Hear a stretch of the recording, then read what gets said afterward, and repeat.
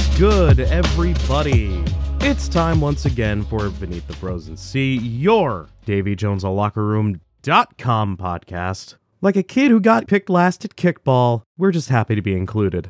And speaking of guys who got picked last at kickball, it is time to discuss the All-Star Game. I will be real, I thought I was going to completely blow this entire event off. I had just been recommended a very good series on Max that I definitely acquired legally, I assure you. It's called Scavenger's Reign. I really enjoyed it, really enjoyed the experience of watching it. And my thought process whenever it comes to the All-Star Game is, why should I care? The players don't care, most of the fans generally don't care, so why should I care? And then Thursday happened, where Seattle's All-Star, Oliver Bjorkstrand, had to sit there on Toronto's home ice for over an hour, waiting for his name to be called. And not only was he the last player picked, they got his effing name wrong. Which is just, man, if that isn't the Seattle experience. Do all these great things and be such an important part of a team that desperately needs you. Genuinely an all-star, all things considered, on a line that has been one of the rocks of this team. But all their games kick off at 10 Eastern, so, oh well, guess I just didn't notice. And you know what? It's all good. Oliver Bjorkstrand didn't want to be there anyway. You could see it in the pre-game shots before the game. He clearly crumpled up his uniform and stuffed it in a bag, probably grousing the whole time that he wasn't in beautiful San Diego. Though given the weather that they're having, he might have actually dodged a bullet.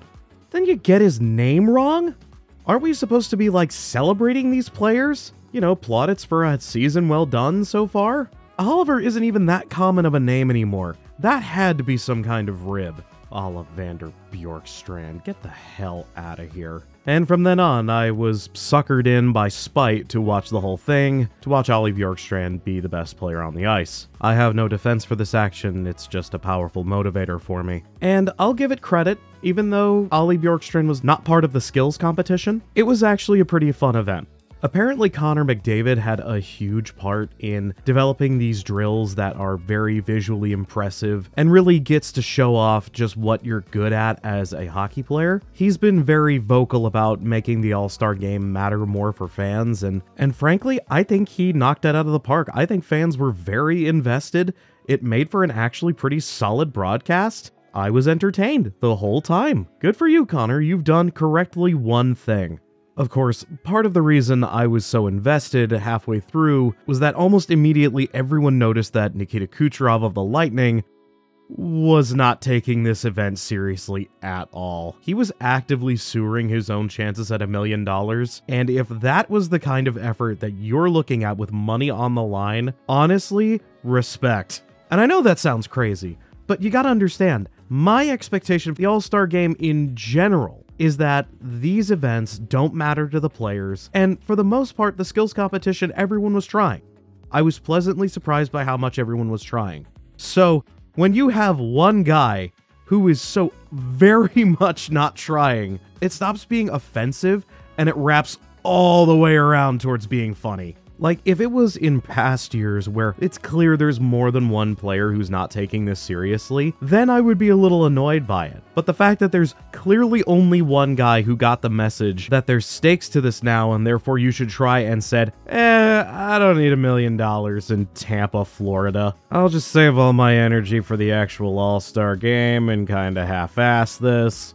That's funny. That to me is really funny, especially given that he actually tried during the All-Star Game itself. And hey, maybe this is a cultural difference. The KHL, where Nikita Kucherov used to play, their All-Star skills competition is nothing but bits. All they do is make jokes. Like, it's fun, but it's because they're joking around. And then Saturday came and they were going to play the All-Star Game. It was a lovely little 3-on-3 competition. Unfortunately, Oliver Bjorkstrand made his early exit with Team McKinnon. He did score, however, and that's pretty good for a dude who was supposedly not supposed to be there. He was also a tremendous generator of possession, but again, this is the All-Star Game and important stuff like that doesn't matter. Whatever, man. He's got a full week to do whatever the hell he wants, and, well, maybe if he can't go to San Diego on account of all of the rain forever is coming down on them, maybe he can swing a week-long trip to Cabo. Whatever he decides to do, I hope he knows that he's earned it. Rest easy, Ollie. Palm trees await for weary heads. But anyway, that's the Kraken news for the week. Everyone else is on vacation, but that doesn't mean that there's news that hasn't dropped, and a lot of really big news has dropped. Some of it good, a lot of it bad, but we're going to start with the good stuff first before we have to talk about that 2018 case again. For those sensitive to such subjects, I am putting it at the very end of the podcast so that you may skip over it, and we'll give you an advance warning. Anyway, ladies and gentlemen, it's time once again to consider the Olympic Games. That's right, in a mere 2 years' time, the Olympic Games are going to be held in Milan, Italy for the Winter Olympiad, and the NHL will be at the ice hockey tournament. Gary Bettman, at his press conference at the All-Star Game, confirmed that the NHL will in fact be participating in the next two Olympics. It's going to be the ones in Milan, Italy, and in Nice, France in 2030. This is a gigantic win for the Players Association, who have been fighting for this honor just about as hard as you can. They've been going to the Olympics on and off since 1998. A big part of why they keep having to fight for this is because the NHL is mad that they can't advertise their league while they're out there, and also boring stuff that fans don't care about, like insurance and travel and all that other good stuff.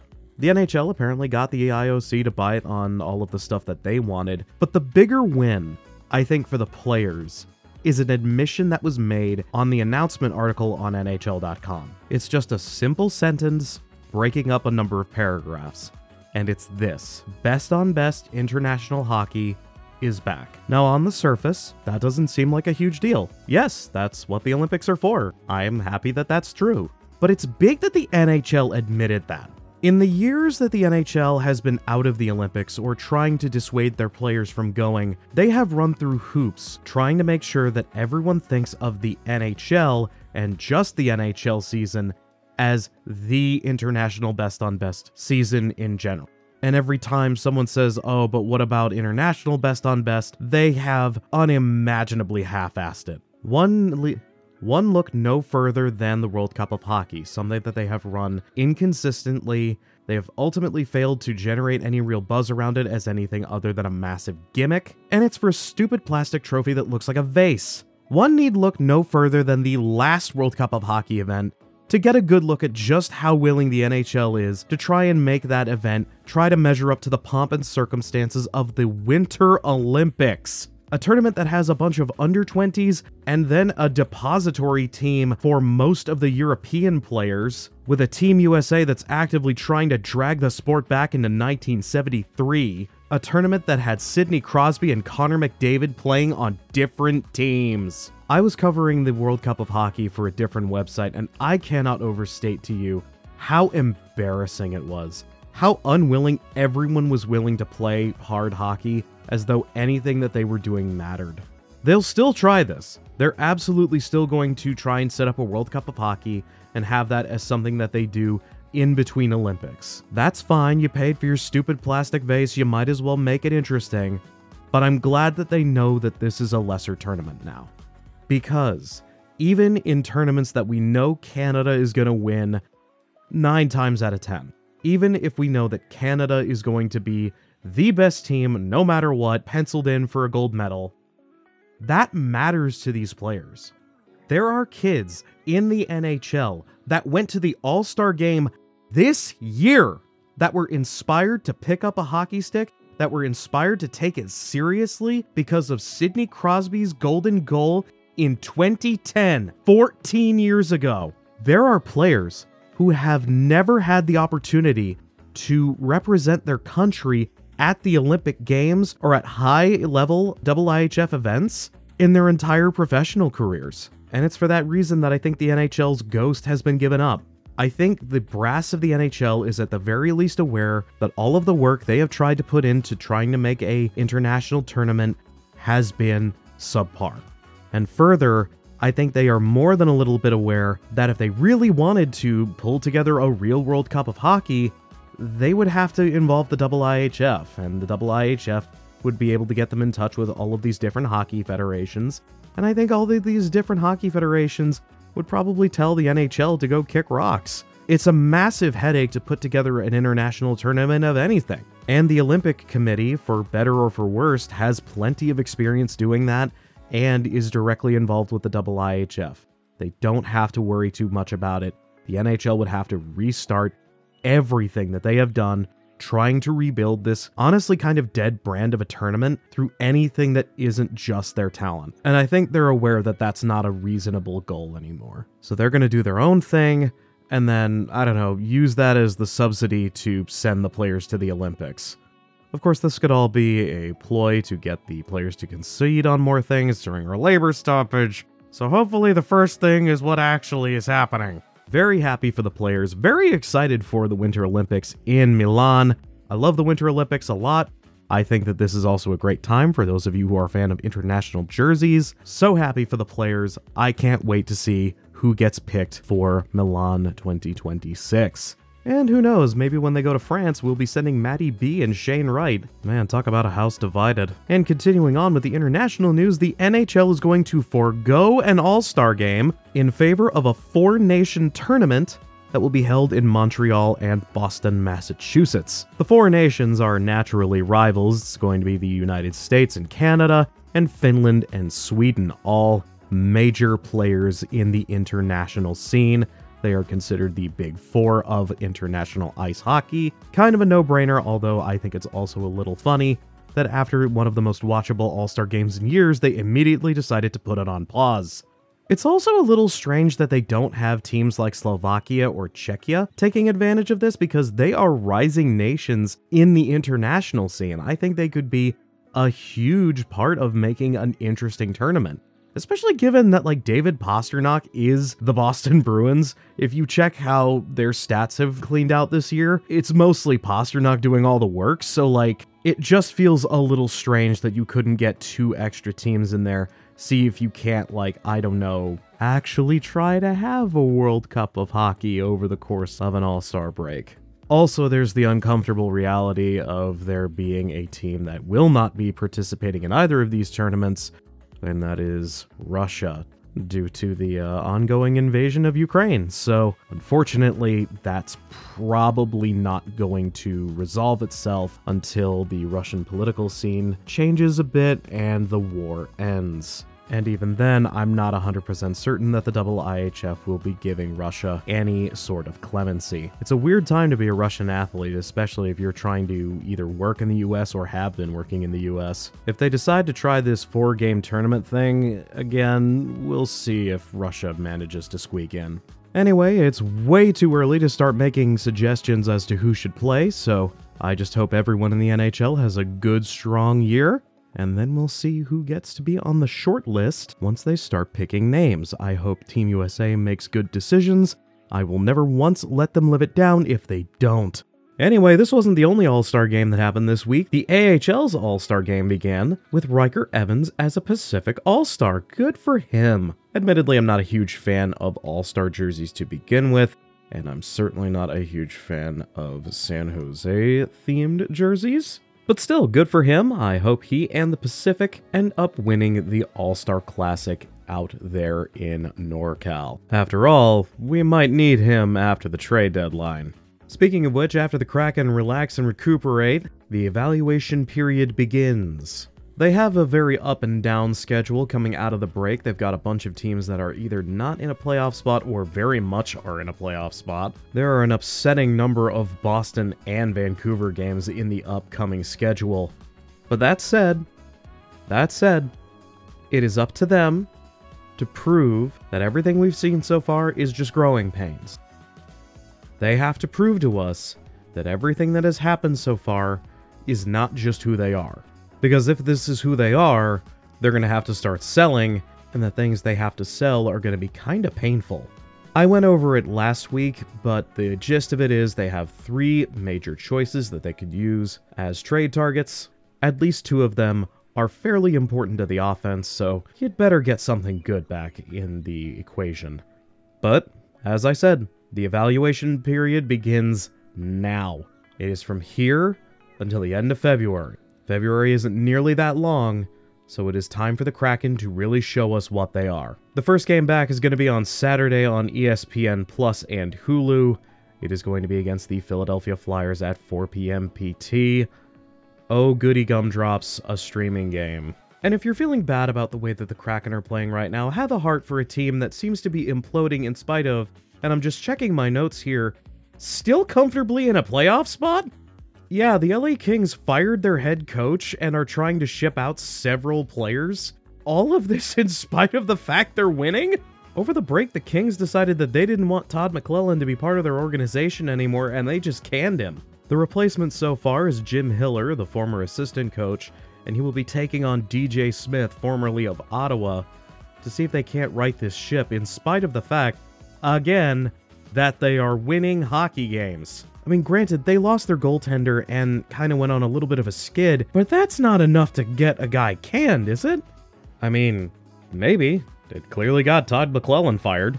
Otherwise, they're poking around the periphery, seeing if they can move on from a couple of their younger players, like Arthur Kaliev. Arthur Kaliev is exactly the kind of player that I think Ron Francis should pick up, and definitely kind of the guy on the periphery that he could turn into a genuine star. But that said, still evaluation period, but it's nice to know that the Kings are open for business, in spite of the fact that they are probably going to make the playoffs. What are you guys doing again? Anyway, we'll keep an eye on this because this looks like it's going to be quite juicy. Alright. That's about as much news as I have on hand. It's time to talk about the 2018 Hockey Canada investigation. And once again, this is a content warning for sexual assault. If descriptions and discussions of sexual assault are too much for you, you may go on ahead and skip to this timestamp, 22:14, at your convenience now. Alright, let's continue on. Today was a promised press conference from the London Police Department that would explain further information regarding the case. What they told us was a lot of stuff that frankly was already known. What is known is that apparently upon reinvestigation of the claims, they found new leads and then decided to follow them and received further information that they didn't have previously in order to create reasonable grounds for a charge against the 5 players. They were noticeably evasive about specifics, which they are entitled to, it's just a bit strange. He then apologized for the tremendous wait that the plaintiff had to go through in order to receive even a modicum of justice. And then he just kind of went off on a tangent. He went off on this short but pretty jarring rant about how violent video games and violence against women on television and the people that raise them, insinuating that all of these things were the cause of this. Which is just... I don't even have no, I do have plenty of words. I've got plenty of words. You can see how much time is left on this. I've got words to say about this. Do I think that our media has a way of reflecting itself back on our society and reinforces a number of things that we often take for granted about our society? Sure. Does that mean that oftentimes women get Does that often mean that women get the short end of the stick? Absolutely.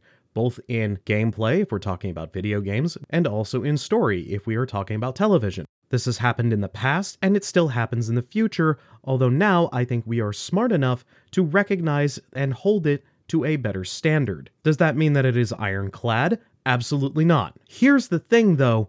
That does not have a goddamned thing to do with anything we are talking about. I straight up could not believe that a chief of police in 2024, knowing that there are people currently digging all the way down into their books, trying to figure out why this happened in the first place, would say something like that when it is abundantly clear that A, trying to cover the ass of a police department who sat on their goddamn hands for 5 years, and B, this is a pretty open and shut case. It is gruesome, it is disgusting, but it is otherwise fairly simple. 5 men committed sexual assault.